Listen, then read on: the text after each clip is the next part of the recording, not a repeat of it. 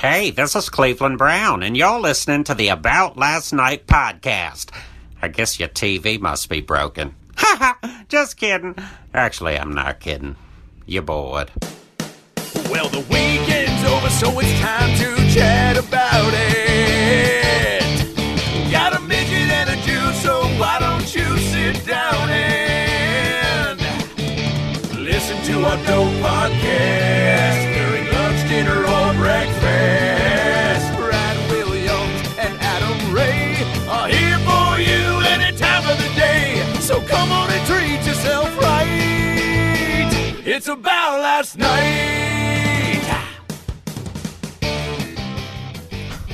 Is this? You're right, Judd Apatow. It has all worked out. Like we're just doing this for fun, not for not for anything else. Who are the advertisers? I mean, we like to just we like to hold off on that until. I'd like to know who I'm supporting. What products? MeUndies? No. Well, I'll tell you the sponsors we are shooting for. Yes. Jamba Juice. Yes. Constantly trying to get the Jamba. Okay. We desperately try to throw them in almost every podcast because if we get sponsored by Jamba Juice and I can get free razzmatazzes, yes, I'm going to be thrilled. So if I just keep talking about how much I like Jamba Juice, I can change your fortunes. Well, you can. I'm sure you can. And it's a delicious series of juices. I'm sure that was their goal. Yeah. And I want to ask you about that because you are definitely one of the few people in this town where, and I hope you realize this, where if you decided today, like, you know what, that actor, that actress, that comedian, you could change their lives. That juice business. Overnight. That juice business, whatever. Yes. I can change people's fortunes. Yeah. Is that weird? And send them spinning off into some hell they never thought about. I can change their lives so suddenly. They've thought about it. I think everyone's thought about the potential hell Yeah. that comes with the blessing and the curse of being super successful, yeah? Like, just on a dime, I can make it so you can't walk outside without every stranger asking for a selfie for the rest of your life. Yeah. For literally the rest of your life. Yeah. And then right now, Amy Schumer is listening to this going, that son of a bitch. Has that happened to you the more you started to put yourself, once you stand-up became a priority again and you were just, and I mean, you've always been, on shows and whatnot to promote movies and shows, but I mean, just even more exposure now. Do you find yourself getting stopped more and just The bugged? lack of interest in me is wonderful. It's because I'm You're like a Muppet performer. Yeah, exactly. Nobody knows who Elmo is. Yeah, I am Frank Oz. Yeah. Great call. I remember I went to see a Clippers game with Gary Shandling, decades ago. Yeah. And we were walking in, and just a couple of people were like, "Hey, Gary Shandling, you're funny, man." Yeah. And Gary turned to me and said, "I have the perfect level of fame. Almost nobody walks up to me, but when they do, they are thrilled." Yeah. And I have something similar, which is almost no one walks up to me, and when they do, they're not even that interested. Yeah, Freaks and Geeks was cool, I guess. Maybe they're just overwhelmed with how much cool shit you've done that they don't even know where to start. Well, I feel like that's a legitimate. I always joke that people always say hello to me on the move. Like, people literally don't think it's worth stopping, but as they walk by, I'll just hear, "Like your shit."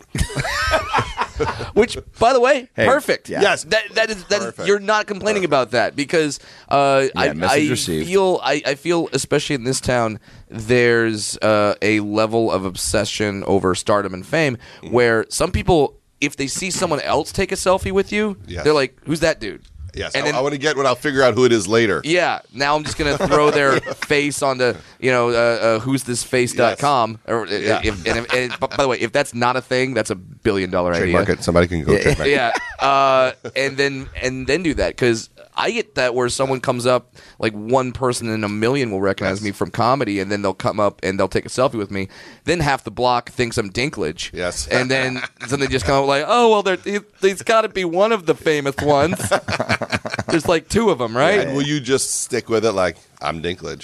Yeah. Well, now I do because I'm trying to ruin Dinklage's career. Yes. So from the inside. Yes. So I will go full Trump. No, absolutely not. But like I'm trying to ruin Dinklage's career because I figure I'm the next one up. Exactly. Yes, I'm in.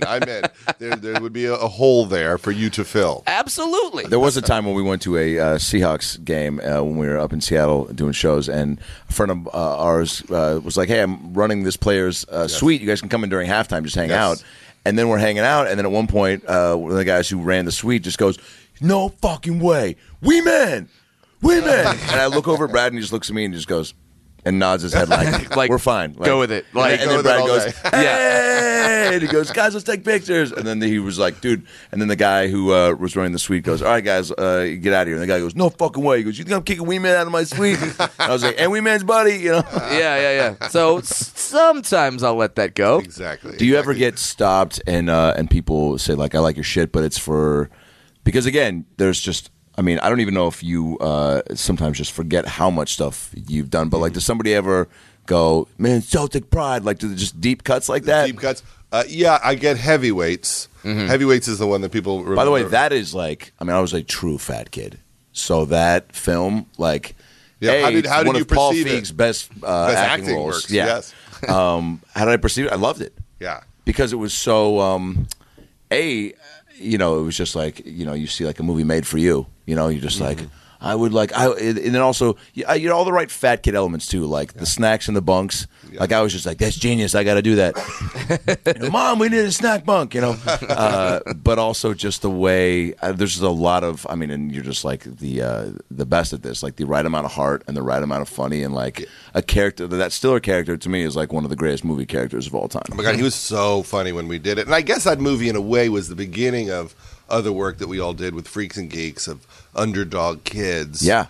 And trying to find a way to do something funny, but ultimately just very sympathetic to these kids. And when it came out, we got such terrible reviews. Did it really? Because I think on some level people thought, you must be making fun of that. Right. Because just on the surface, a movie called Heavyweights starring fat kids, you're like, oh, God. Yes. Like, if you haven't seen it, it's just gonna be like it's just gonna be nonstop fat jokes, and there's gonna be some sort of teeter-totter thing at one point. Like you just like have that all in your head, and then you actually watch the movie. You're like, oh no, you were very sympathetic, a lot of heart, and I think that's a trend that you like to put in the vast majority of your project. Yeah, where does that come from? Did you? I mean, when you first started filmmaking, or just like the people you looked up to, were you just like, oh, cool, the stuff I like has that proper balance? It's funny. I must have had things like that I just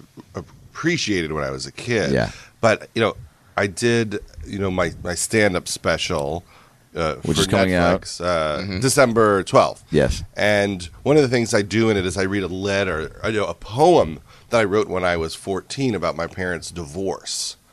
Okay. And when did they split? Like between 8th and 9th grade. So I wrote this poem about it.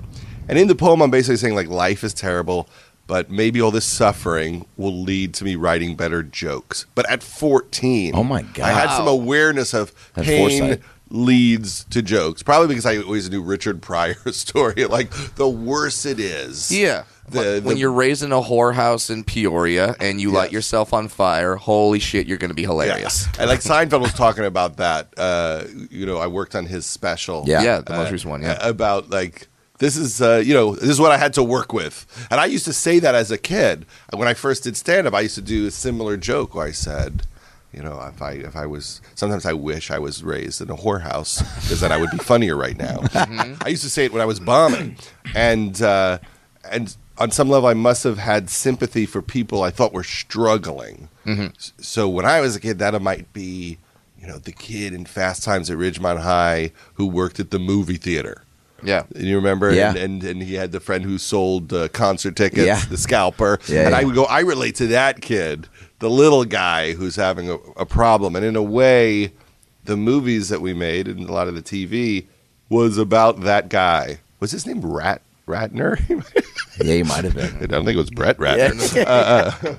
Oh, boy. But I always liked those stories, and even Stripes, which was two idiots whose lives were going terribly. Bill Murray's driving a cab. Harold Ramis is like teaching, English as a second language, and they join the army because their lives just suck. I always felt like, oh yeah, I'm like one of these suffering wise ass geeks. Yeah, and that made me want to basically make the supporting actor or actress the lead. Wow. In a way, it's as simple as that. Like whoever used to play the friend. Yeah. Seth Rogen used to be like the friend. Yeah. And so, well, what if the friend? What if John Candy's the lead? I used to love like John Candy is the lead, Uncle Buck, things like that. Yeah, and even in like forgetting Sarah Marshall, that like in you would almost want that story to be told from the perspective of maybe like either the Sarah Marshall character or Jack McBrayer. Yeah, absolutely, Jack McBrayer, because Virgins in Hawaii, which I think I rented 2 nights ago, very very funny. But yeah, it's like that other guy that because I know Sarah Silverman always talked about how she's always cast as like the snarky friend or whatever, and it's like you're taking that character that I feel like a lot more people can relate to and bring it to the forefront. We all relate to the snarky friend because if you take a moment to go, why is the friend snarky? They're always underneath it very sensitive and sweet, and the edgy jokes are a cover for something. And if you have enough time, like in Trainwreck, because Amy Schumer, of course, is like the snarky friend, you go, there's a whole rainbow of stuff going on that's fascinating, that makes you have this defense mechanism in life that makes you funny and tough, and that's always what I find interesting is what's beneath the attitude. Yeah. How much of your because my folks split when I was 9, and I feel like that is I didn't write myself a poem, but I definitely I wish I did. He cooked himself a Pop-Tart. Yeah. I double-fisted Pop-Tarts and dipped them in Cool Whip, and that also was just as effective. But like, did you find? I mean, because not a lot of kids at my age were going through that, so it was kind of this like unique thing, and so there was like I had a different perspective, and if I would make jokes. Like I made jokes pretty early on, even like 10 and 11, just about it. Yeah. And people were like really thrown off by it. Even parents. I remember being at like friends' parents' houses, and I said some joke about my dad not being here or something and it was like, to me it was funny, and it was also like how I was already like dealing with it. Yes. And the parents were just so uncomfortable with it, which made me kind of want to do it more because I was like didn't really like their parents because they would give me shit for eating all their snacks. And but so like how much of that do you think directly? I don't know, just gave you a different way of looking at things. I think any pain you have as a kid tunes you into other people's pain. Yeah.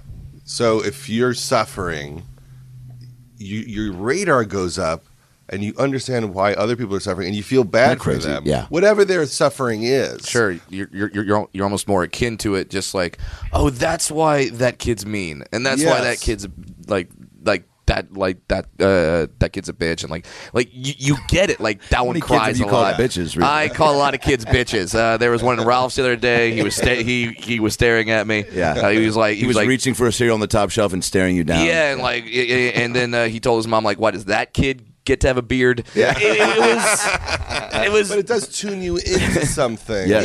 Yeah, that. I would assume that you see the world in a completely different way than most people. Yeah, about 1.5 foot lower.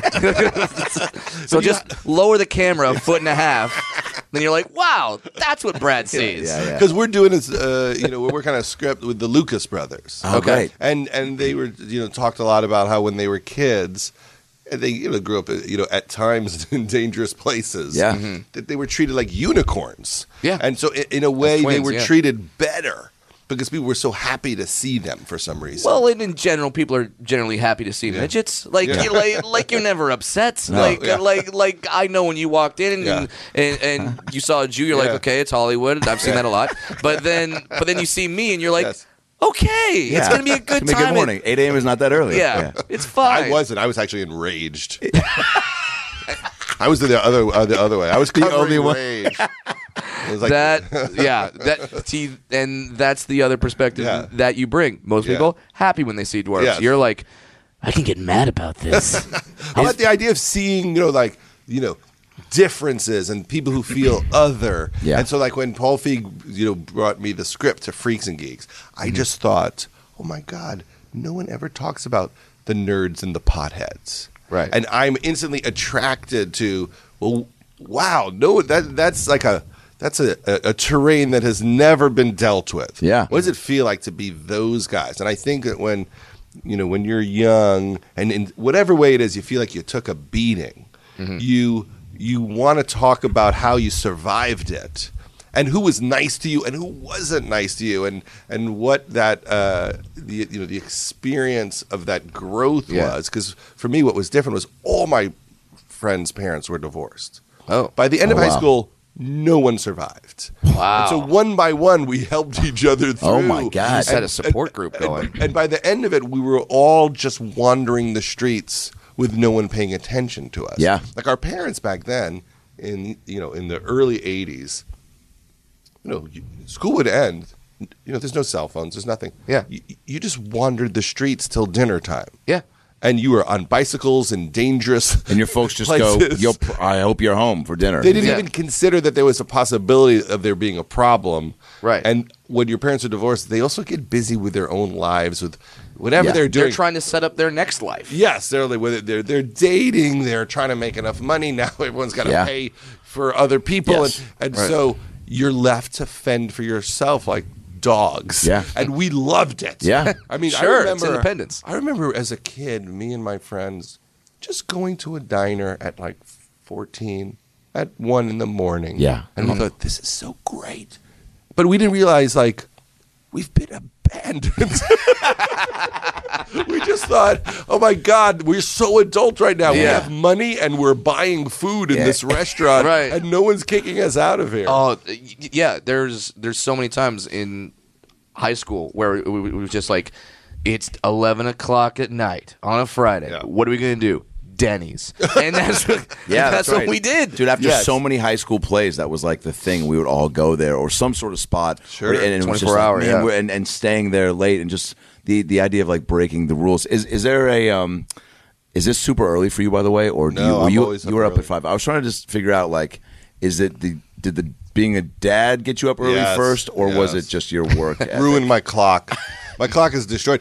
Because you're a comic at heart, right? I mean, like Yes. that's what got you. I mean, and My so creativity's been destroyed by parenting in so many ways because my clock for creativity is like it wants to start writing around 9 or 10 at night, and I have to go to sleep at 11. So I don't write at night, but my best work would be if I wrote from 10 till 2 in the morning. That's when my brain Has it always been like that? relaxes, and it's all gone. That's how I am, and I don't know if that's ever going to, and I'm like, and there are times when I'm just like, I need to be asleep right now, but like You feel it happening. You get I like something too relaxed. about, I feel like everything else is shut down, and Sure. it almost feels like I have no distractions. Yeah, the like no phone one can stops reach me. There's, ringing. yeah. And so that's messed me up completely. And I never, in a way, I never recovered. I never creatively recovered from it. Because what I would do, I would work till 2 in the morning. I would sleep till noon. I'd watch like a season of The Real World, and I would procrastinate.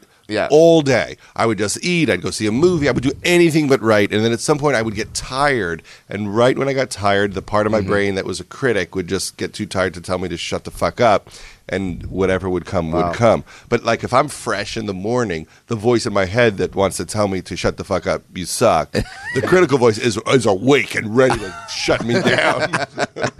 So you're saying since the birth of your children, all your Yes. work has suffered. Everything has I don't know if that's really positive No, for you. no. No. But that, I mean, I'm sure that's strange where you just kind of have to flip your internal clock that way Yes. because kids don't care that you were out until 2 in the morning the night before. No, and I can't do it. I Yeah. can't say, you know what, I'm just going to stay up and write and have 4 hours sleep.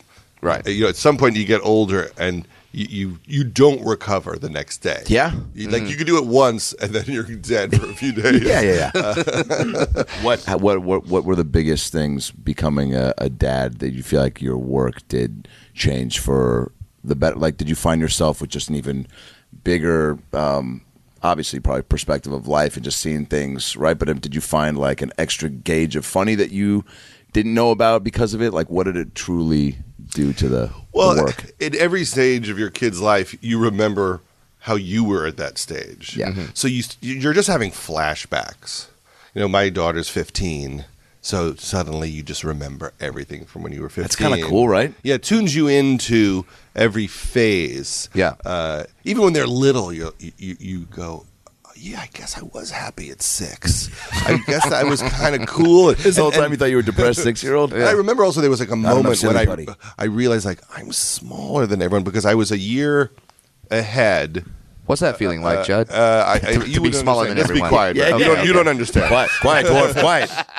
Call a person talking. But I was littler because I was born in December. And my parents, like, I should have been behind a year. Oh, but so that I would be they the put you in. oldest. Yeah. But I was the youngest. But I didn't. When you're a kid, no one tells you that. Oh, by the way, you're a year smaller than everyone, and then you just suck at sports. And your whole childhood is this moment where they pick teams, and you're picked last. Which is this daily humiliation, right? Yeah, Every sure. day, I'm going to brand you like a cow as an idiot.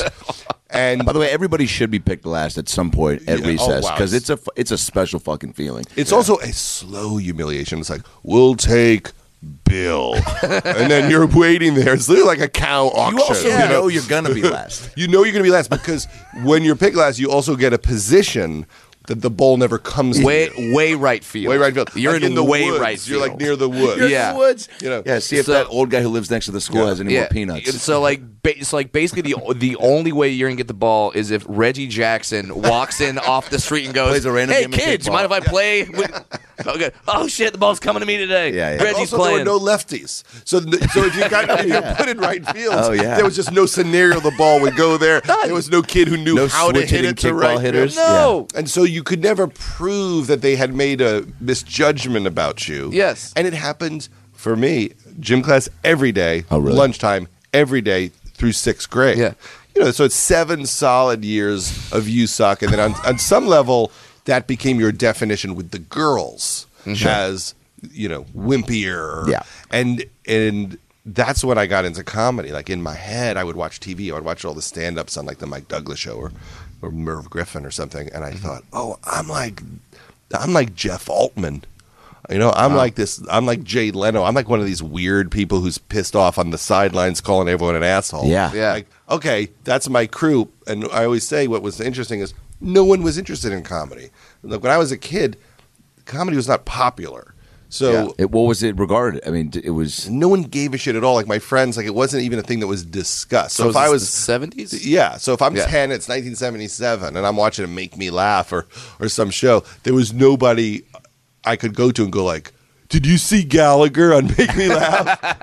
like, nobody cared, but I always had this thought in my head, which is when I leave this school and I get into the real world, people will care, and if I really learn this, I will be in a position to get a job because no one is trying to get this job. You saw it as an Oh, open wow. industry where you're like, what? Yes. No one's in this line. Yes, it was like Everyone's in the pro baseball player line. Exactly. And no one's in this line. no one even knows this is a line. Yeah. And I did, as a little kid, know I can survive doing this, and the fact that you don't care is going to be my advantage. That is Very crazy that you self-aware. had that mindset. Also, Back then, there was none of this. There was no podcast. Wow. yeah, so you no one kind knew of comedy. you kind of did podcasting before, like Yeah. because you, and this was covered in your book, where you Sick in the head. yeah, Unbelievable, by the way. Holy shit. I mean, like, Thank you. With Yeah, every 'cause- chapter, it was just like because you another. went out and you interviewed artists and actors and producers and Yes.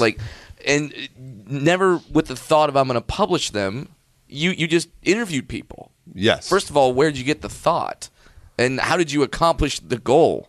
Well, this is what a nerd I was. Yeah. That even at that age, so this is around 83, 84 when I was doing the interviews, I was such a fan of just like the Phil Donahue show. Dude, me too. Just long interviews. There was a guy named Stanley Siegel in New York who had a late night show. He was the first guy to interview like punk rockers and just fringe people. Yeah. And I thought, I gotta talk to these people. How do I talk to these people? I loved it so much. I'm like, must get near them.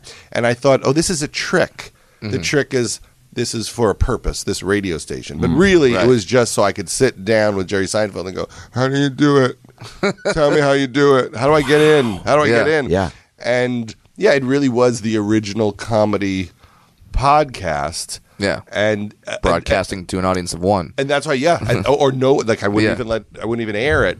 And then you would just listen to it and study the game tape, yeah? Yes, because people said things that changed my whole perspective. Yeah. I mean, if you want to be a comedian and you're 15, 16 years old and someone says, hey, by the way, it takes 7 years to get good. Yeah. And you set your clock to 7 years. Yeah. Mm-hmm. Suddenly you have patience. When you suck for 2 years, you don't even think anything's going wrong. You're like, I'm on my path. These are the suck years. And there was a lot of very simple advice. That's all in the book that all turned out to be exactly right. But now, because there's so many podcasts, I think kids see comedy as an industry they can get into, which is why there's a lot of good people in it.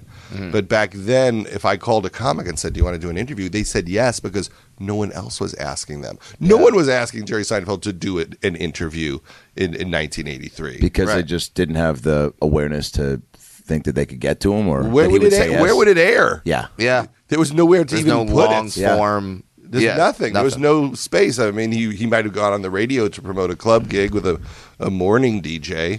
But other than that, there wasn't a place for him to speak seriously about what he does. Yeah. Just didn't happen. When you'd walk into the rooms, was there anyone that saw you and was like, oh, I thought you were going to be like a 32-year-old writer? Everybody seemed deeply disappointed. And I had this huge cassette player. Mm-hmm. I would bring basically a boom box. It made for the first run of interviews. It's just a giant boom box, and then I got a tape recorder from the AV Club. One of those kind of mint green or army green. Yeah. And the sound was so bad. Then finally, I figured out how to buy a microphone for the last run of them. But it was. I remember walking in. And I interviewed Steve Allen. Wow. But I take out this giant boom box. It's like, what are you going to do? Breakdance, kid? You throw out some cardboard? But literally, I have a picture of it. It's hysterical. And I just was so naive. I didn't realize it looked crazy. But how much preparation did you really construct a nice map of questions so that they were like, okay, he's legit? Yes. How did you legitimize yourself? Oh, I did write questions and research and try to be thoughtful. And that's why the interviews are okay, is I was a comedy nerd. Mm-hmm. And I did an okay job. I'm doing a documentary about Gary Shandling for HBO, and what's funny is how the documentary starts is an interview with him that I did when I was 16. Oh, my God. And then I went on to work with him, most of my adult life. But it's funny that, he hosted The Tonight Show, mm-hmm. and we needed an interview of him discussing what it was like, and the only interview that existed was the one that I did. And my voice is high. I'm like, so what's it like to host The Tonight Show? It's kind of a big deal to get the chance to try that. They're like, is that Jewish Bert from Sesame Street?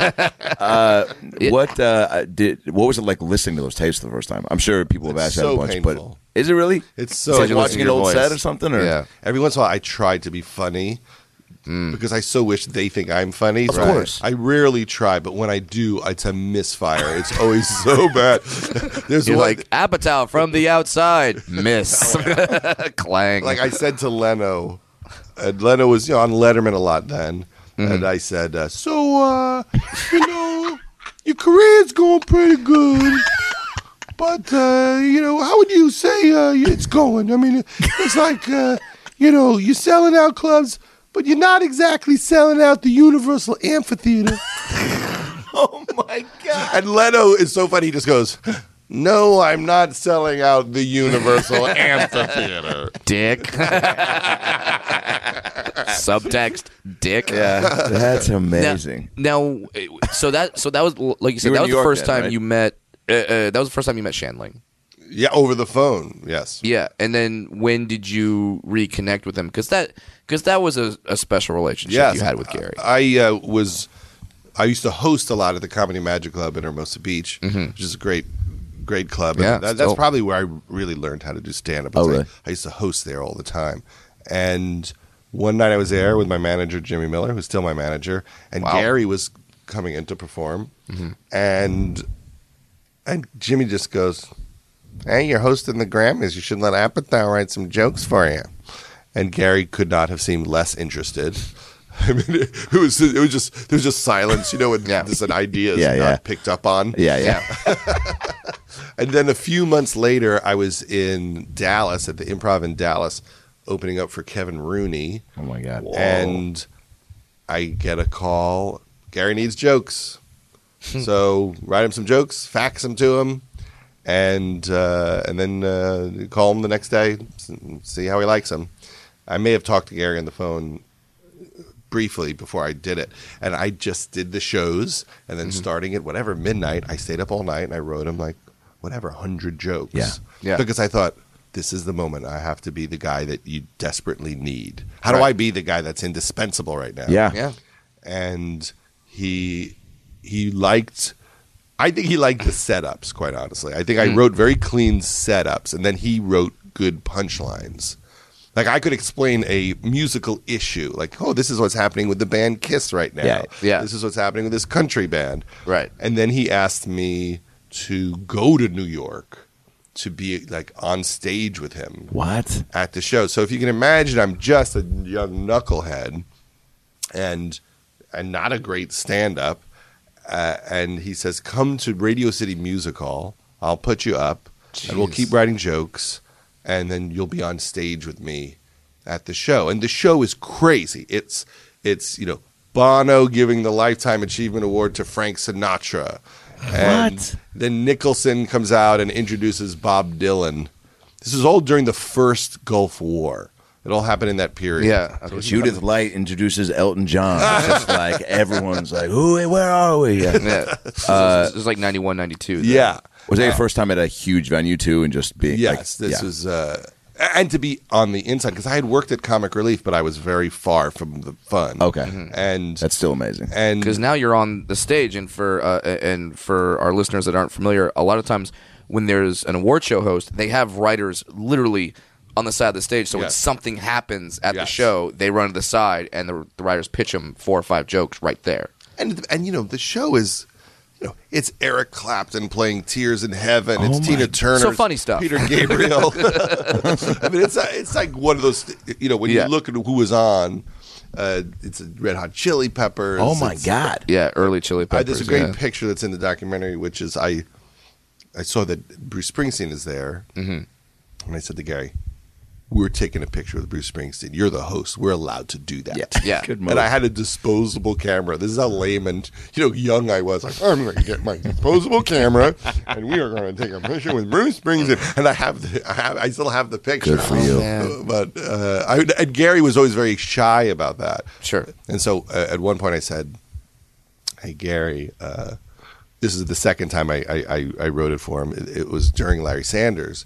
I said, hey, there's REM. You should ask him to be on the show." And he's like, "No, I don't ask people directly. That's what bookers are for. It's too embarrassing." I'm like, Gary, you just hosted the Grammys and killed.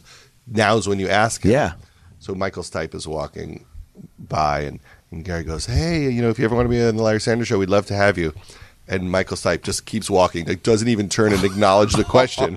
And then Gary goes, "Or I can go fuck myself." Oh, God. Great. Now, You gotta ask though. did he remember you at all? Or did he The remember interview? Yeah, did he remember the interview? No, I mean, I don't remember so much that he did, and I wouldn't bring things like that up. Mm-hmm. If I did, I probably took a while before I said, "I interviewed you for my high school radio station." I don't think I was bragging about that part of it. Yeah. Was anyone ever an asshole to you in those interviews, and now you've come to know them later? And you don't have to name names, but There was only one guy yeah, who I won't name. Raffi. Dude, if those tapes are around, please find them. There was one guy, like, I'm doing an interview with him. It's like at a restaurant or something. I go downstairs to the bathroom, and suddenly he's in the bathroom. And he goes, "Let me see your dick." And I went, "What?" He goes, "Let me see your dick." I'm like, "What are you talking about?" He's like, "I have a bet with another comedian that I could see your dick." Now, I'm 16 years old. What? And luckily... You met Harvey Weinstein at 16 years Nice, old? Brad. Topical. That's Wow. good, yeah. and luckily, because you never know how much of a people pleaser you are Right. as a kid. Until you're asked Until someone's like, let me see your dick. Yeah. And I was like, no, what are you talking about? Yeah, that's No. crazy. I mean, I had enough Long Island fuck you in me. There's nothing like a good Long Island fuck you. Exactly, yeah. So, but yeah, that was the only, and it might have been the first part of a program he was running. Yeah. It could have Yeah. led to some bad. It's some so bad weird things. that now you get older and you look back and now you understand a little more about psychology and how some of that kind of stuff works. Sure. When you're like, oh shit, like Yes. that's what was happening, and I think there's a lot of things like that when you look back at, as an adult with some interaction, and not just sexual predators, but Yes. with just other things where you're just like, oh man, that's what led me to here, which led me to this, which led. Sure, and we never talked about that stuff. Like now with my kids, we talked about that from birth. Like, Oh, really? be careful. Yeah. You can't trust people. You can't put yourself in weird spaces. You know, you have to be so aware of it. I only knew it from watching Different Strokes. when Gordon They had Jump. a very special episode. And Gordon Jump was Yes. moving in on Gary Coleman. And honestly, that is the only way I knew, like, run. Yeah. Yeah. But my parents never talked about it. It wasn't a thing in the culture. Like, people are trying to get you. Yeah. Yeah. Now, like, I can't imagine being a parent now where, and like, you have to have the conversation with your kids, like, hey, don't send a picture of your stuff to anyone. Oh, sure. Yeah, that's a Ever. big conversation. And then the simplest, earliest version is every single thing that you do on your phone, you should assume other people are going to be able to see at some point. Yep. Right. Assume it's not private. Assume it exists somewhere that someone could get it. Yep.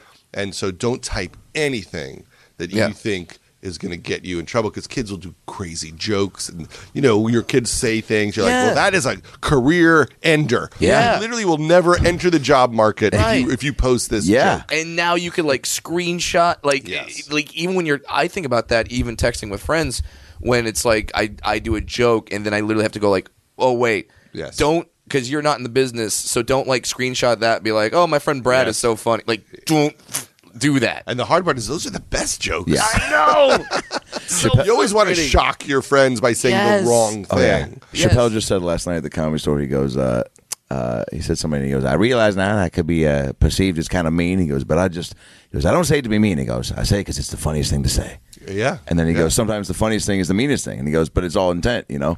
Yes. Yeah. I love going to see him at the Cellar. I opened up for him at Radio City Music Hall.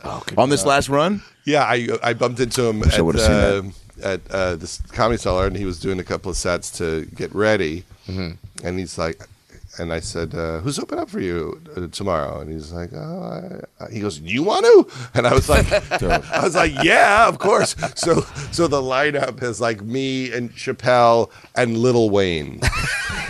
Mary fuck kill. Yeah. That's unbelievable. This is not like the other one. I went to the first night of that run, and it was Kendrick Lamar and Neil and Dave. But it's like, I mean, that's crazy. Like, people don't even know, like, how incredible that is to get that lineup there. It was so funny to get to do it, to be around it. But what was more fun was to go to the Comedy Cellar a few nights before that and watch him do the warm-up sets, because when he's at Radio City, he's so tight. Yeah. And It's refined. Watching him at the Cellar do a variation of the set, but really loose and improvising and rambling and interacting with the crowd, or it's a small crowd at the Cellar, as he searches for other ideas, is my favorite thing. As a comedy nerd, getting to witness that, I always think that's the only reason why I'm in comedy at all, is to be at the Comedy Cellar at 2 a.m. watching Chappelle figure stuff out. Yeah. It's one of the amazing benefits of this business, where I think we're all comedy fans, and we find ourselves in those situations. And even someone who's had as much success as you have had, you're still just like, oh God, this is so cool. Yes. Do you find your fandom has dwindled over the years, or are you still, like you just mentioned, like... It did for a long time, because I did stand up from the time I was 17 until I was 24. Right. And I think I burnt out a bit from just obsession. And then I really didn't follow it at all seriously till I started working with Amy Schumer when she was writing Trainwreck. And when we did Funny People, I began to watch. That put you back in the clubs, right? I did some sets, just kind of goofing around to write jokes for Adam. I just was trying to help create Seth and Adam's joke, so we would go do sets. Yeah. But Was that your first, like, Funny People, was that your first time back in a comedy club setting that you were? Yes, where I really paid Because you weren't attention. going to shows throughout the years. I mean, I could have gone 10, 12 years not walking into the Improv. Wow. But that's from being there 5-6 nights a week for Yeah. 7 and you were busy. years. Yeah. Yeah. But then I realized how good everyone was, and I also just started to miss hanging out with everyone. I missed just the tribe of Yeah. it. The hang is one of the coolest parts about going out to the comedy club. Yeah, as a comic. I mean, for us to be at the store and to hang with you is like fucking super cool. You know what I'm saying? it's so like fun. that's, and it's just like once you get into that community and that world, and like even last night for me to casually be like, oh, and then I did my set and then Chappelle went up to the belly room and I sat with 40 people and watched it. Like that's crazy that you have the opportunity to do that. Sure, and that is one of the main reasons that I was into it, because I thought I got to be a good comedian just so people like me enough so I have access. Yeah. So there's a part of me that thinks that's the only reason why I try to be good, is to have the respect of other people. Yeah. Yeah. Is, so that I could be a part of the world of it. I mean, there really is a fan core, which is, I have to be great at it to get in. Mm-hmm. Not I have to be great at it just to be great at it. It really is part of the whole organism of this is the life that I would want, and so that for me never really burns out. You know, someone special coming in, or just seeing people experimenting. I'm always, just see Mark Maron, come into a club and he's in the middle of figuring stuff out. I almost, that's the only bad part of doing stand-up is you don't want to watch too much, because then you realize every subject is being handled. Yeah. And So it's so hard to write because you're so like, oh, I could talk about my kid. Oh, wait, no, so-and-so talks about their kid. Yes. Okay, I can talk about, no, so-and-so does that. Yeah, that's the only drag, or I would watch much more. Yeah. Yeah. And you brought your Netflix special, so I want everyone once again to go watch that when it comes out. Now, you're a guy that when you started getting back into stand-up, you could have made a phone call and in a month had a special on some network or Netflix or whatever. PAX was But- looking to get into the comedy game. Sinclair, Yeah. Sinclair people, Sure. some conservative comedy. Sure. What made you hold off? Because now you've been doing stand-up again for... Since the summer of 2014. Yeah. I was at Just for Laughs, and I did one headline show in 2016, that summer, and Netflix just happened to be there. Yep. Thank God I didn't know they were there, and I just did the long set, and they said, do you want to do a special? And I said, okay, but give me one more year. Because if I know I'm doing a special, I could really prepare well, and that's what I did. And they've been great. We do that TV show Love for Netflix. Yep, so great. And that's been fun. We have a new season coming up in February. Oh, really? Or March. March, I think. And so I just, then the fire's under your ass. Like, a lot of people have specials. How do you make a special? Yeah, exactly. Like what sticks out, and how can it not be mediocre? So hopefully. And you Hopefully Can you mention? I mean, you were telling me at the store one night, and I think at Bonnaroo, I saw you doing what I think is somewhat what you incorporate in the special. Are you leaving that to be a surprise? Kind of the incorporation of showing photographs. Yeah, I show photos, not a ton, but I tell some stories that are illustrated with photos, and the set is built so you could see it. So I tell a long story about throwing out the first pitch of the Mets game, but there's crazy photos of it going badly that all these sports photographers took. So that's amazing. It's just like 3 or 4 stories where I'll talk about meeting Barack Obama, but I happen to have photos where you see it happen that are hysterically funny looking. So why not throw it in and just enhance the whole experience? the assisted visual. Yeah, and so some of that is great. And you were there to see me perform with Eddie Vedder. That I wanted to say that might be. I mean, I feel like I've seen a lot of cool shit. I don't know how anything gets cooler than that, because also I've never been in a room where it's so comedically driven, and there's just so like much raw emotion, and but then also again, and just the way you do it so brilliantly, raw emotion, and then just before it gets to like, I mean, I'm like fighting back tears, and then like some funny comes right in and kind of saves the day. and it makes me not cry in front of other grown men. But that was a special thing. can you break that? Yeah, I mean, tell us how that even. In working on the documentary, For Shanley. About Shanley, I was reading his journals. He kept journals, and I saw Eddie Vedder at an event, and I asked him if he would do something with me at the comedy tent at Bonnaroo because Pearl Jam was headlining. Yeah.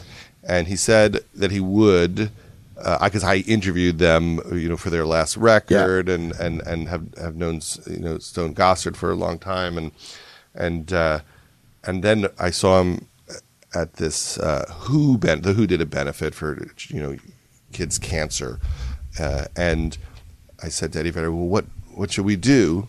Mm-hmm. And he said, well, why don't I take some of Gary's journals and use them and make lyrics to a song? And I'll write a song with Gary's words in his journals. And his journals are very much about, a lot of it is about Buddhism and reminders to himself about, non-attachment and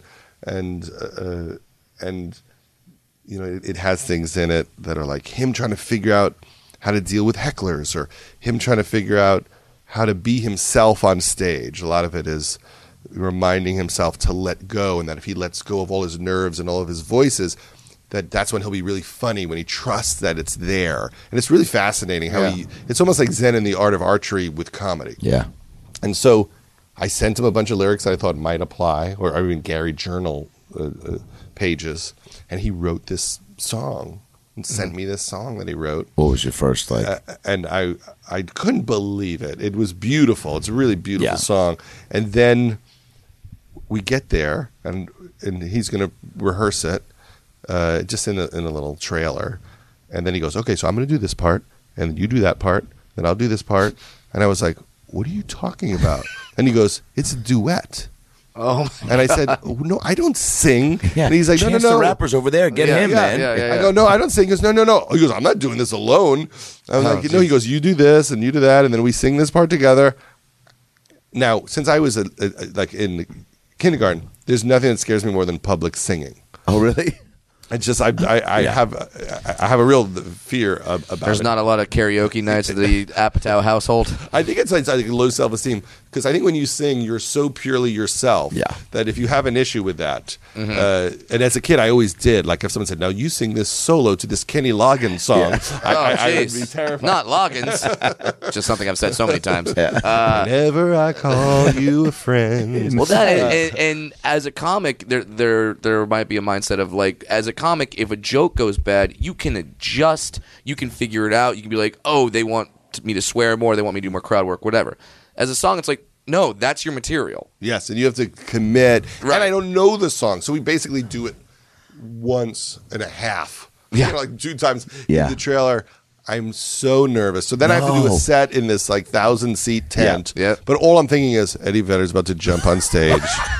I actually had a great set because I was so nervous about the song, I wasn't nervous about the set. No, you were just putting it out there. You weren't thinking too much. And then he comes on stage.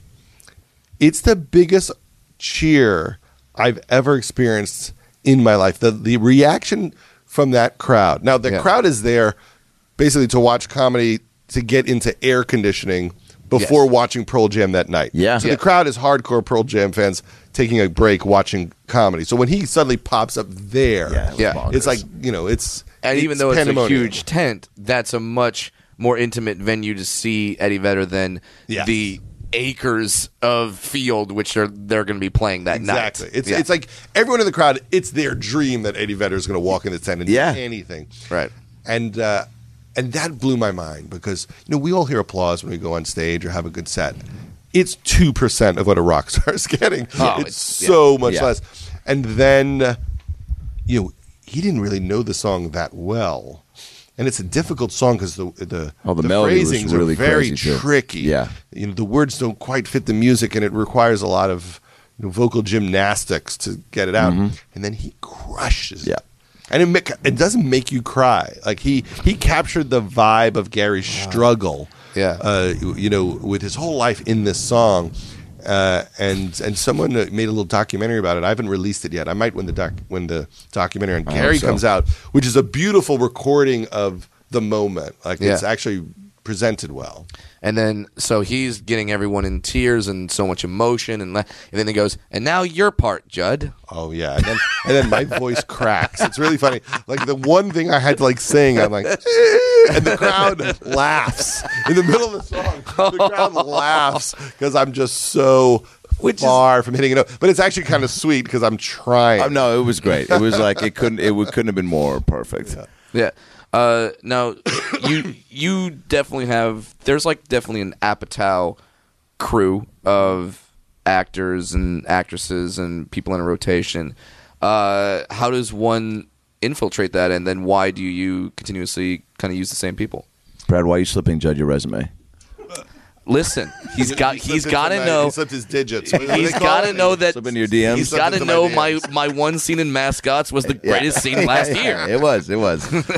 I think that a lot of it stems from you have certain projects and then you just feel connected to somebody on it. So with Seth Rogen, I felt like a kindred spirit, and then there's other people you realize that I'm not going to see them if we don't work together. Everyone works so much, Right. that there are people you go, we have to make something so we can hang out. I mean, when we did Funny People, one of the joys of it was that me and Adam Sandler had an excuse to talk a lot for a couple of years. Because you used to live together, so you were. I mean, that was how many years when you guys were? We lived together around 90, 91, that area. And you were around each other so much, and then And so just to have something to dig into is fun. But it's none of it's very preconceived. It's just, oh, Kristen Wiig is so funny. Let's ask her to be Knocked Up. Oh my God, she's so funny. Let's put her in Walk Hard. Oh, I wonder if she has a movie, and it grows organically. And then people drift off and do the other things, and you work with other people. You can't really, contain it. Sure, the same cast every time. It drifts off, and people have their own visions, and that's sad too because you fall in love with the collaborators. Yeah. But so there's a natural birth and death to those relationships. Yeah. That hopefully they kind of reignite at other times, or they don't. But it's really fun when you know someone well.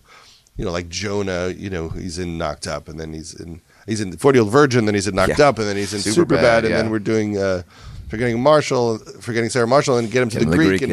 And you start really understanding their moves and their lives, and you can get to deeper places when you know people well. Sure. That's why Scorsese likes De Niro. I mean, if it's your buddy, you know things about them you can bring to a project that a director who's not friends with them doesn't know that they can do. Is it more of a risk than like Craig Robinson? How known was he before he was put in Knocked Up? I think he was on The Office, and The Office had been on a year or so. He wasn't on a ton at that time, but I clearly thought that guy is unbelievable. And then I think he became big on The Office as well. Mm-hmm. But he came in and improvised the doorman part in Knocked Up, and I didn't know him personally. So great. And instantly we thought, oh my God, I mean, this is as funny as anybody gets. Is that how it is in auditions for you? Somebody just blows you out of the water with the occasionally. Improv? Mm-hmm. I mean, that was one where the part's very thin, but usually what I think is, okay, it's a doorman who's kind of a dick. It's almost a generic idea. Yeah. If you can get someone who has so much personality and just brings a life to it, it becomes a whole other thing. Yeah. He gave the bouncer a backstory. Yeah. Which is you never think about stuff like that. Yeah. His pain at denying people. It's hard for him. Yeah. Which was such a...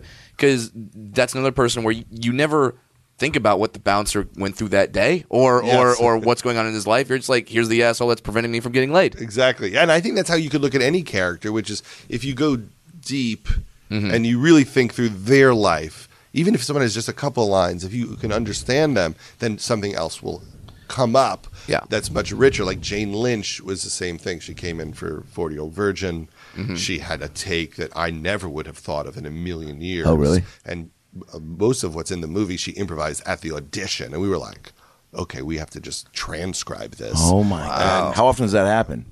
Very rarely. There was I worked for Gene McCarthy when I first graduated from SC out here, and would run a bunch of sessions, and then like for Sarah Marshall. When Jack McBrayer auditioned, and I remember just watching, being like, "Hey, just like, okay, that's how you do it. That's how like if you're a pro." And then also everything he was saying. I mean, he left, and we were like, "Is that all probably gonna?" I think Nick was there and was just like, "Oh, we'll probably use a bunch of that." That was all just so. Well, you always have that moment where you think, "Oh, we have to hire that person because we need to use everything they just said." And so we can't steal Jack McBraier's improvs. Like, yes, he got the part. And that's happened where someone is so funny that you might even like another person as much, but you go, I have to hire the person with the great improv because now we know that has to be what is said. Yeah, and it works. Wow. Yeah. It's something to where, I mean, because you're in on a lot of casting sessions, and I know that a lot of people in the industry listen to this podcast, young actors, comics. My mom. His mom, who's also trying to be Still in the trying to industry. act, but she's done the vagina monologues 14 times. So if you're looking to do a movie version, I would love you to consider bring it. back the "Where's the Beef" commercials.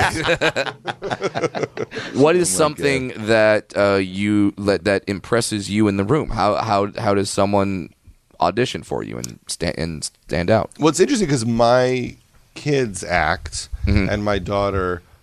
She's great in Love. My oldest daughter auditions, and so we talk a lot about what do you do in auditions. It's actually a big part of our house is how do you come across? How can you not be nervous? And the one thing I think people need to understand is you are you whether you like it or not. So you're not tricking anybody. So it is like a Shandling thing. I think Gary wrote in a book, "Why be nervous? Because even when I'm nervous, I'm still Gary." Yeah. So when I do anything, I'm Gary. So I might as well not be nervous because I've succeeded in being Gary even when I'm like nervous and falling apart. Yeah. That's still me. So it's a triumph anytime I do anything because that's all I want them to know is who I am. So I think if you walk in a room and you realize that your main job is to find a way to get comfortable enough to just be yourself, that's really what people are ultimately judging. There's acting skill, but a lot of it is just vibe. And, this is, imagine it's Craig Robinson. Craig Robinson is just like that. What's the point of him being nervous and being a little more separated from his true personality due to nerves? He just wants to get across what Craig Robinson is. Yeah. And that's all about relaxing and trusting and liking yourself, that I don't have to kiss your ass so much or be so nervous that you actually don't get a full sense of what I'm about. Separate from, you have to learn how to act, and I do believe like acting ultimately is relaxing. If you're not scared shitless, you might be able to get across what you plan. Yeah, you have to be prepared and all that. But if you've ever sat on the other side of the camera and watched people walk in one after the other, that is the one thing you always notice, which is I see what your thing is anyway. So all the bullshit can go away because, if it doesn't matter who it is, if it's a comic or if it's Jennifer Lawrence, when they walk in and say hello, most of the audition has already happened in the first 15 seconds. Wow. Like if Craig walks in and he's just like, "Hey, what's up?" You're like, "Oh, I like that guy." You know. And so you might as well relax because the thing that's going to get you it or not get you it has probably been determined almost before you read. Jeez. So like imagine Jonah Hill walking in the office and chatting before the audition starts. Yeah.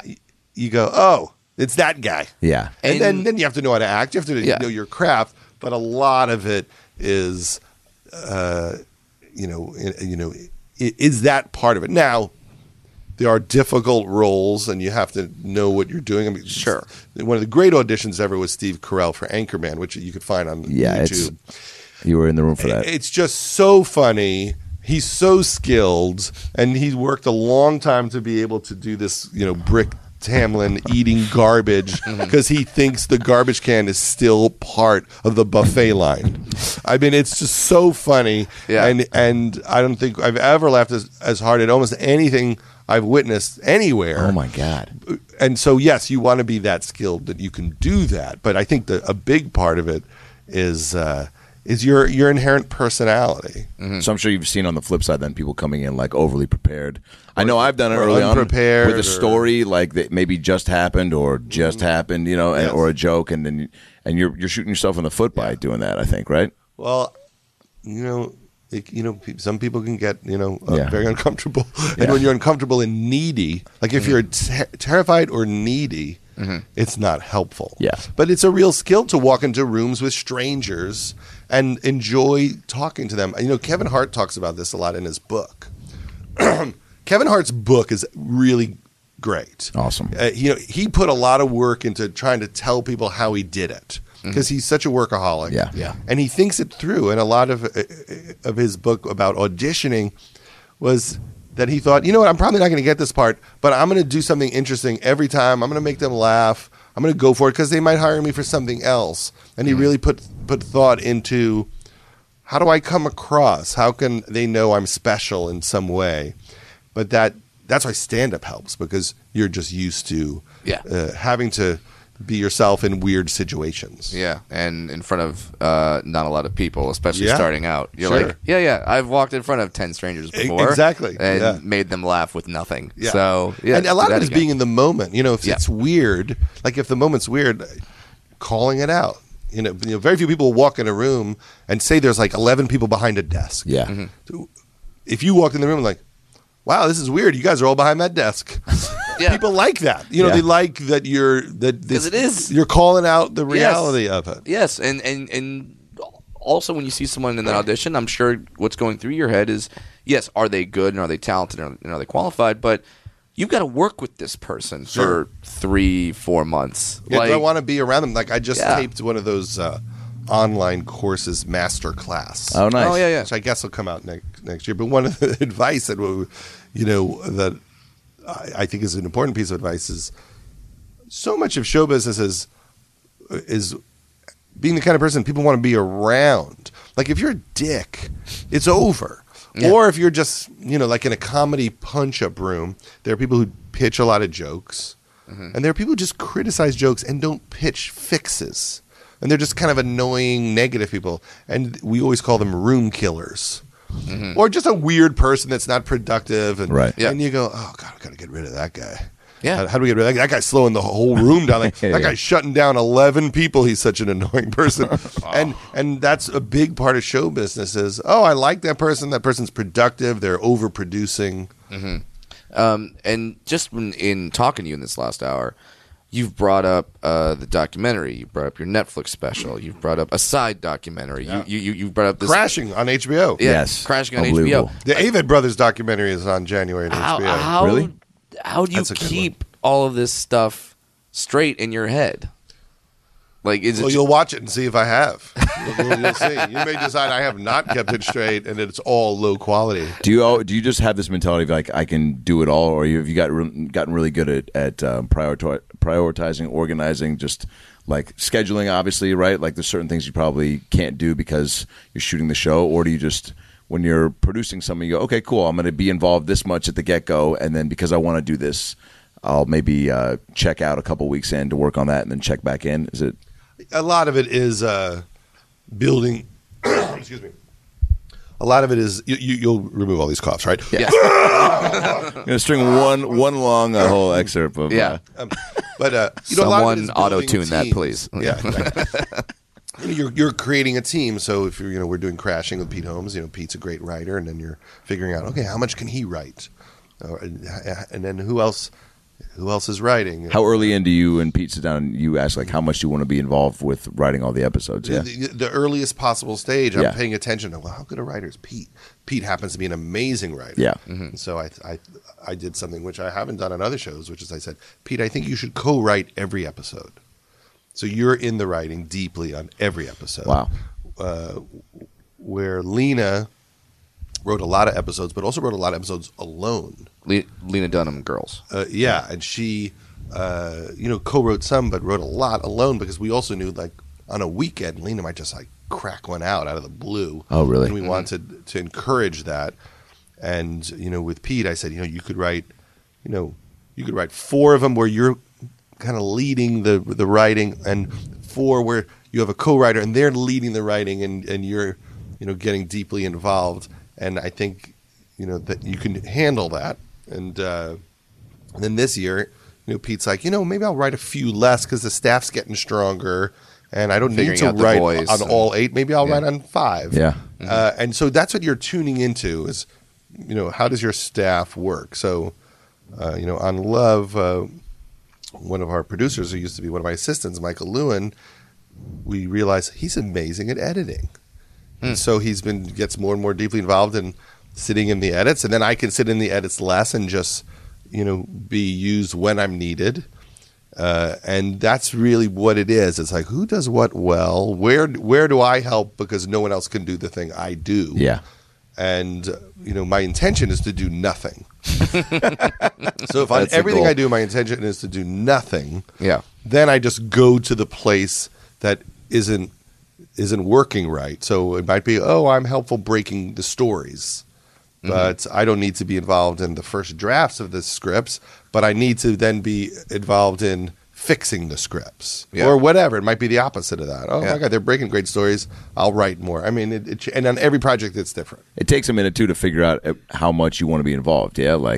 And how much to pull back on your own self. Cause there might be opportunities when you're like, I would love to write more of that, but maybe or I just it's don't going to be more time. beneficial. Yeah. Even The Big Sick, Michael Showalter directed. So, he really knows what he's doing. I don't need to babysit him. And so, I spent, some time on the set, but I wasn't there most of the time. How much of Bridesmaids were?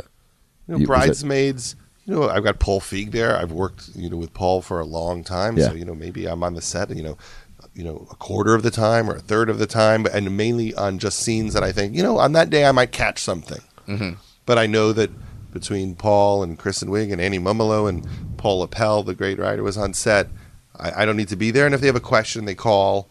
And then on other movies, I'll just go, I think I need to be in this one a lot for whatever reason. Yeah. Sometimes it's my sense of humor. I'm like, I kind of get this more than other people, so I'm going to hang around this one a lot. Paul would. Go ahead. Yeah, is it hard to wear the different hats? It's hard to be like, okay, I'm a producer, so when you see a director doing something, it's like, ooh, I would have done it this way. But it's really sometimes a pain in the ass to everyone if I am around, because I would do it a certain way, and that is not necessarily the right way. Yeah, it's just your way. So if I've talked about, for instance, in Bridesmaids, I'm just trying to think like one of the great sequences.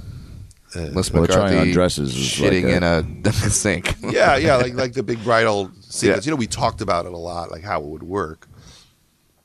But I didn't ride it that much because I could tell Paul had this hilarious vision of how it would all work, and then you don't want me going, I think the camera would be a little closer up on this shot. Like you could really throw people off. You their direct game. as Kermit the Frog. That's quite a talent. You'll never play the amphitheater. And that's a difficult thing because sometimes you're wrong. Like, oh wow, that scene did not come out well, and I didn't choose to be there that day. But it's someone said to me once, like, you gotta let the director direct it.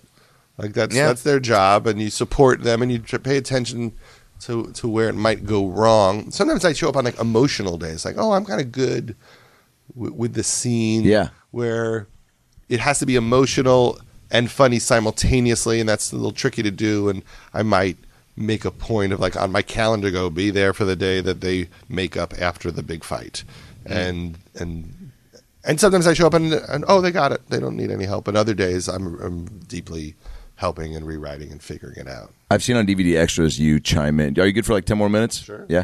I've seen on DVD extras you chiming in from the back during a scene, like I think maybe Pineapple Express or whatnot, of just throwing out additional alt lines and whatnot. And now getting a chance to work with Paul Hamful, seeing how he does that a lot too, and which is kind of just so brilliant to me because it's like when you're just so locked in the scene and just throwing out these and giving not only just like say this, but then it seems like from the people you've picked, like, are good at taking that and making it even into something more. My question is, will you do that for an emotional scene, or is that just absolutely? Yeah, I think it's the same thing. I mean, it's a weird way to do it that I think I learned from Stiller when we were doing the sketch show, the Ben Stiller show.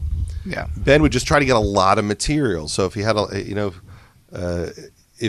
used to do this character, Michael Ferret, which was like Ferret, who was an agent, and he would represent someone, and the scene would just be him giving advice that was terrible to a star. So we did one with Run DMC, and Nice. we did one with Howie Mandel, and one with Roseanne and Tom, and in one he was mad at Roseanne and Tom for losing weight, and he was just like, you know what, you got to gain it back. You got to gain it back. Fat is funny. Fat is funny. You know, you got to go get a cheeseburger, but what he would do is he would just do so much extra material. Yeah. And then sometimes when the person he was doing it with would leave, he would go do it again without them there. Wow. Because there were certain jokes he was afraid to say to their faces. Jeez.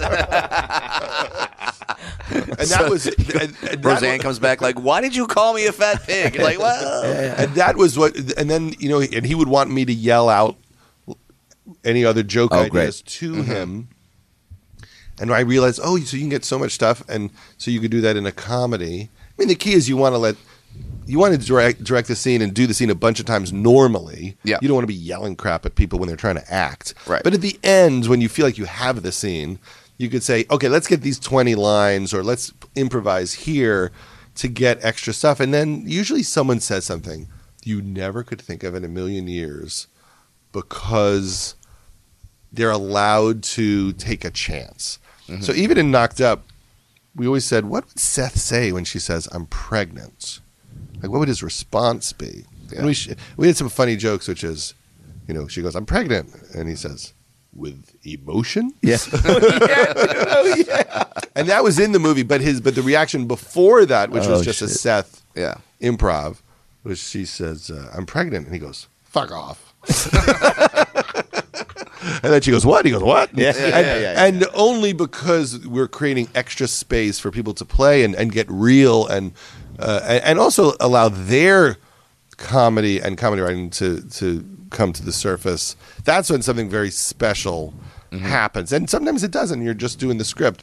But in every situation, you do want to take a moment to go, well, you know, what would Chris and Wig say if we, you know, took the handcuffs off and just, you know, what else do you want to say? Yeah. Is there anything else you would do here? Because a lot of it is getting a lot of bullets for your gun in editing. You just want to feel like if a joke doesn't work, you can turn to the editor and go, what else we got? Yeah. And you want him to go like, I got 8 other jokes. Because sometimes your joke sucks and you go, what else we got? And they go, nothing. Oh, boy. Well, you're such a brilliant writer, and I know you like to. So, I mean, do you ever, when you're writing something, go, all right, this is so good, I don't even want to give room to improv? Or, like, and so when you get on... Sure. There are times where Can you over-improv? You can lose sight of what your intention is. Yeah. Improv only works if you know I got to get from A to B, and here's the emotional path of it. Yeah. And you know, for instance, if Seth and Katherine Heigl are fighting at the gynecologist and they're just screaming at each other, we know how it needs to build and what the exit is. But the actual insults and things can be a little different. There's a little play. Yeah. And somewhere you get to, you know, go fuck your bong. And you might discover that in the moment because everyone's like getting in the spirit. Like, well, what would that fight be? Yeah. How mean would you get? What would she make fun of him about? You know, she knows he's a pothead. She's never made fun of it. Yeah. And now suddenly she's just like, go fuck your bong. And you realize in the back of her mind has been, you're a dirty pothead and you're the father of my child, and I'm so upset about it. Yeah. And that a lot of times comes out in improvs. Like the truth comes out if everything's in everyone's unconscious when you just say, okay, just go. Let's see what comes out of your head. Yeah. Mm-hmm. You know, and what comes out of your head might be what comes out of my head or Seth's head or whoever's trying to pitch extra jokes. Sometimes we have extra writers hanging around pitching jokes. Has anybody ever pitched something on a set like it's such a loose collaborative set, like a craft service guy? Oh, of course. Oh, for real? You're open to that? Yeah. Our first AD, Matt Rebenkoff, we were doing Trainwreck, and we had a joke where, you know, Amy is about to have sex with the intern, and they're talking about safe words, and I think he says, my safe word is pineapple. And she's like, okay, and like not sure why there is a safe word, like so you're setting up like, oh, this guy's a little weirder than we thought. But then when she punches him in the face, he starts crying and screaming pineapple over and over again. And that Matt Rebenkoff is like, shouldn't he say the safe word at the end? And it wasn't in the scripts. And we're like, oh, that's the perfect joke. Yeah. So we're always open for that. That's awesome. And that's good that you are willing to take those jokes from the first AD and not just be like, we have writers for a reason, asshole. There's a lot of people that do not want anyone else to think of anything. I've met all sorts of people. They hate when other people are involved in the process. They just want to own every word, like everything was me. Yeah. And that I think is not the best way to do comedy, at least. Yeah. Might work for Arthur Miller. Yeah. What if people are trying to get into films or TV from a behind the camera perspective? What are common mistakes that people make? For technical people, and or like if someone wants to be a director. Yeah. Well, the interesting thing now is, you can do anything with your phone. So if you wanted to prove you could direct, you could make a movie for free on your phone. There's no excuse not to do it. Because it doesn't cost anything anymore. It used to be, what are you going to buy Super 8 film and say you made a film? How are you going to bring your projectors to some movie executive's office? Right. Now, like if you suddenly just made something hysterical and put it on Funny or Die and say it happened to be better than everyone else's thing, it would get seen. Yeah. Someone would, like if something is truly great, it's obvious because most stuff, no matter how much stuff is up on the web, it's all shit. Yeah. I mean, think about the last time you saw a little 5-minute short that blew your mind. And I remember seeing Bottle Rocket. Yeah. And it was a black and white short that Wes Anderson made. And you knew right away, oh, this is one of the greats of all time. And that opportunity is there for anybody who isn't lazy and wants to just pull their phone out and create something. Yeah, it's like you want to tell people, it's like no one's going to knock on your door. You open it and go, hey, we're Hollywood. Here's a bag of money. You're now a producer, or you're now a director. Yes, exactly. Or whatever. That's not going to happen. I think you have to make something. I think Two Girls, One Cup was the last thing I saw that really blew my mind. Yeah, I still haven't gotten around to and you don't need to seeing it. That was not me setting up like, and here's the clip, Judd. Well, I mean, so don't show it to No, me. please I do have not. it queued up. No, don't. It's too early. I love that Amy Schumer sketch. It was on the pilot episode of just the audition. Yeah. So brilliant. funny. As funny as it gets. Yeah. Really as funny as it gets. Yeah. And then, is there anything that you've yet to do where you're like, okay, eventually I'm going to get to this project or this thing? I'd like to write a play or a musical. I'd like to do something for the theater at some point. I took a year and didn't do anything but tried to figure it out and failed. Didn't write one word in a year. Wow. So why'd you do that? Just to live and... I had some ideas and I don't know. I just locked up and didn't write one word. I tried to outline a little bit, did some research, but I do think that it would be really fun to try to put something up, punch it up every day, see it again, punch it up some more. Fuck yeah. But I haven't really cracked it. But that's maybe one of the main dreams that I'd like to try in the next 10 years. Okay. That's what I heard.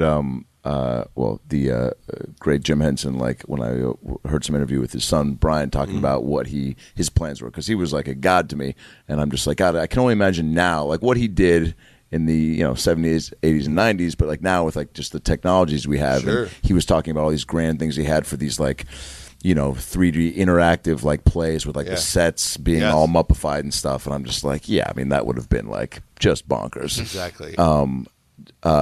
Didn't you? We have a story in your act about him, but is right about meeting. Well, Adam Sandler and I, when we were kids, auditioned to host this reality show. Right when camcorders became inexpensive and America's Funniest Videos went on the air, everyone was like, "What can we do with camcorders? It's cheap."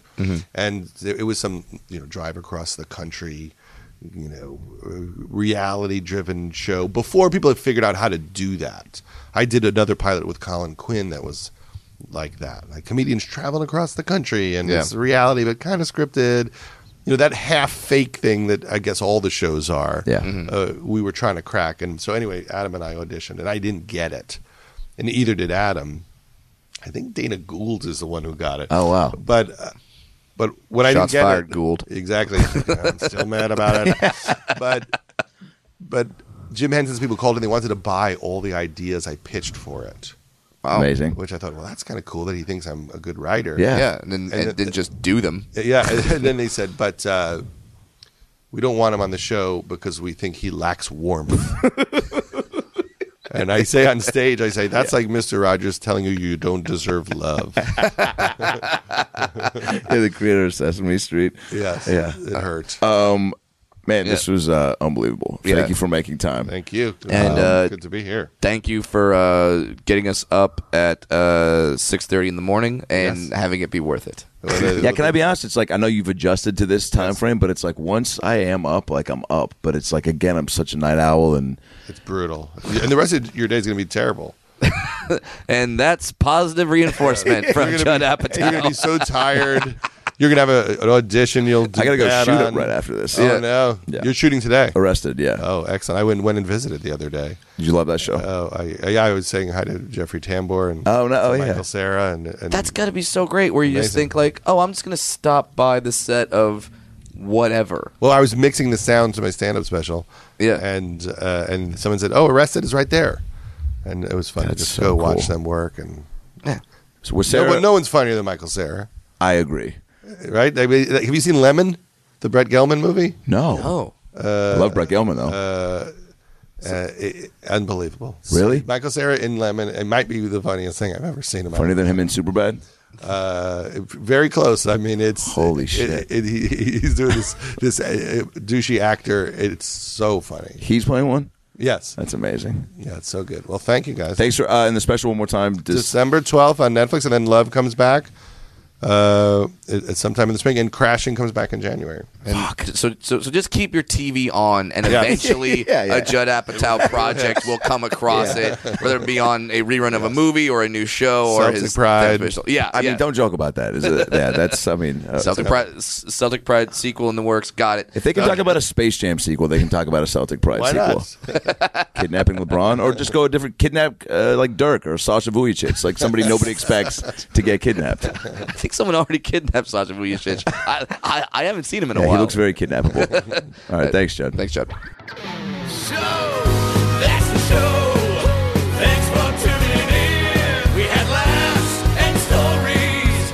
Now go listen to more episodes on iTunes or your phone. Subscribe and tell your family and everyone you know. But what should I tell them? Well, you can just tell them that Brad Williams and Adam Ray can help you get through the fucking day. Just follow us on Twitter at Funny Brad, and I'm at Adam Ray Comedy. This has been the About Last Night podcast. We'll be right back. Hey everybody, it's me, Tony Danza. Thanks for listening to the About Last Night podcast with Brad Williams and Adam Ray. Boy, they're a lot of fun, huh? Why don't you subscribe on iTunes to this fucking podcast? Give them a 5-star rating so this midget and this Jew can feel good about themselves for a couple minutes. Also, get on your iPhone or Android and get the podcast app. You can also listen to it on Stitcher or aboutlastnightpodcast.com, where you can hear past episodes with great guests like Lisa Kudrow, Paul Feig, Kevin Nealon, Bob Saget, Dion Cole, Chris D'Elia, Adam Devine, Michael McDonald, Jaleel White, Bud Friedman, Steve-O, Harlan Williams, Tom Arnold, Ron Funches, Rick Glassman, Blake Anderson, Anders Holm, Jessime Peluso, Joey McIntyre, and many, many more. I'm Tony Danza. Thanks for listening to the About Last Night podcast. Good night. That's it, right? You got it? Sweet. Boy, it smells good in that booth, by the way. What kind of candle is that? Hanukkah willow? Nice.